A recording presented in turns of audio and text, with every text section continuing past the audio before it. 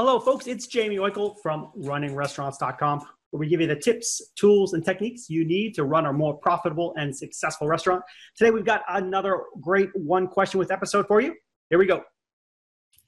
All right, we are back with another one question with episode, and I really love this topic, and I'm looking forward to getting some insights on it. I got my man, Rockin' Roger Bowden, with me from Restaurant Rockstars, and we are going to talk about open book management, the idea of taking your staff and opening the books and telling them where the money goes and why it's important. And Roger did this at his place, so he's going to tell some stories that really will enlighten folks on that. So what do you got, Roger? What do you think?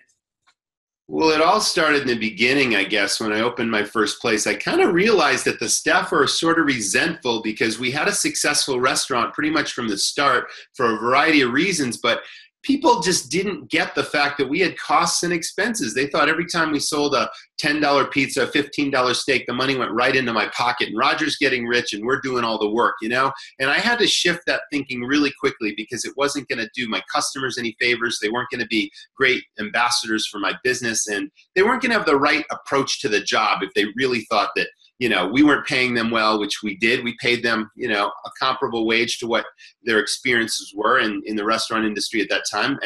But we had recognition and rewards, and all this kind of came full circle to open the books because, you know, every time, if people just don't really care and they're just there for the paycheck and they have the wrong attitude, it's like they don't care. They drop a plate on the floor and it smashes. Okay, we'll clean it up. No big deal. But they don't realize that that plate might have cost $7 to the restaurant, and that profit just came off the next dish you served a customer every time something breaks. And yes, accidents do happen.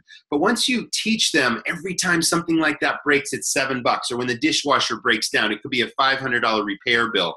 And, you know, we've got payroll and we've got utilities and we've got insurances and we got cost of goods. And it's like there's all these expenses. So we opened the books to these people, and we started with a whiteboard, very, very basic. And I just did a basic profit and loss statement saying, okay, here are our sales last week. We sold X and such. And then these are our expenses against those sales. And here's our net profit at the end of the week.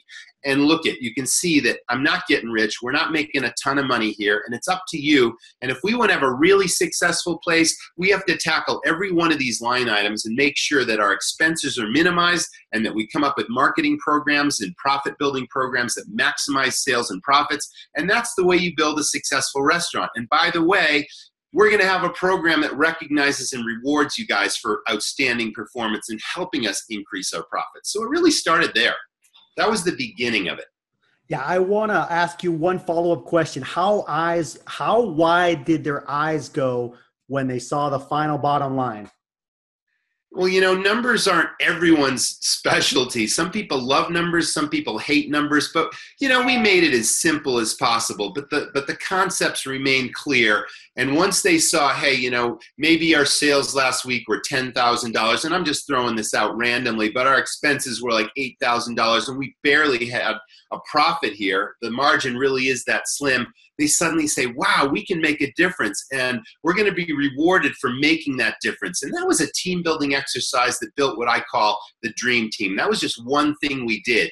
And then we took it to the next level, and then we wanted to empower our staff to treat everything as if they had to pay for it, to think like an owner, to see what the customer sees before they see it. And we created these like little battle zones, you might call them. So if you were a front of house person, this is your zone A. And if you're a server, that's your zone B. And if you're a line person behind the line in the kitchen, that's zone D. And it's like you're in charge of policing all these thousands of details within that area so that you don't have to look at, you can still look at the big picture, and we encourage that.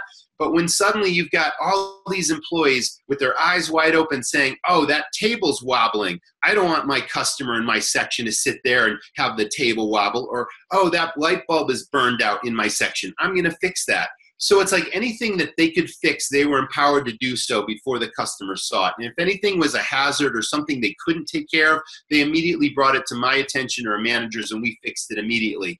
And we never had negative impressions. Customers came in and they got the great wow factor experience because we had a lot of employees. We had 52 people on the payroll every single week. Not all working the same day, of course, but suddenly you got 52 sets of eyes seeing what the customer sees from the parking lot right throughout the restaurant. We called them 12 key guest contact points. And we never had negative impressions. Everything was great because we had so many people thinking like an owner. And that was part of that team building and open book piece that is so powerful. I recommend it to any operator.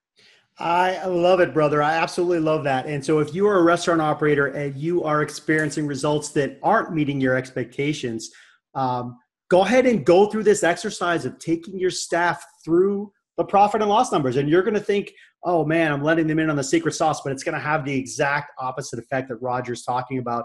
They're going to become engaged in the business, knowing that they can make a difference by contributing X and Y and Z to the bottom line and how it plays into effect. So I think it's a big deal. I think this is a great topic. This was a one question with episode talking about open book management with Rockin' Roger Boban from Restaurant Rockstars. Those guys are at restaurantrockstars.com. Check them out. Lots of great content there. For more tips on restaurant operations, including marketing, service, and more, you can go to runningrestaurants.com. We'll see you next time.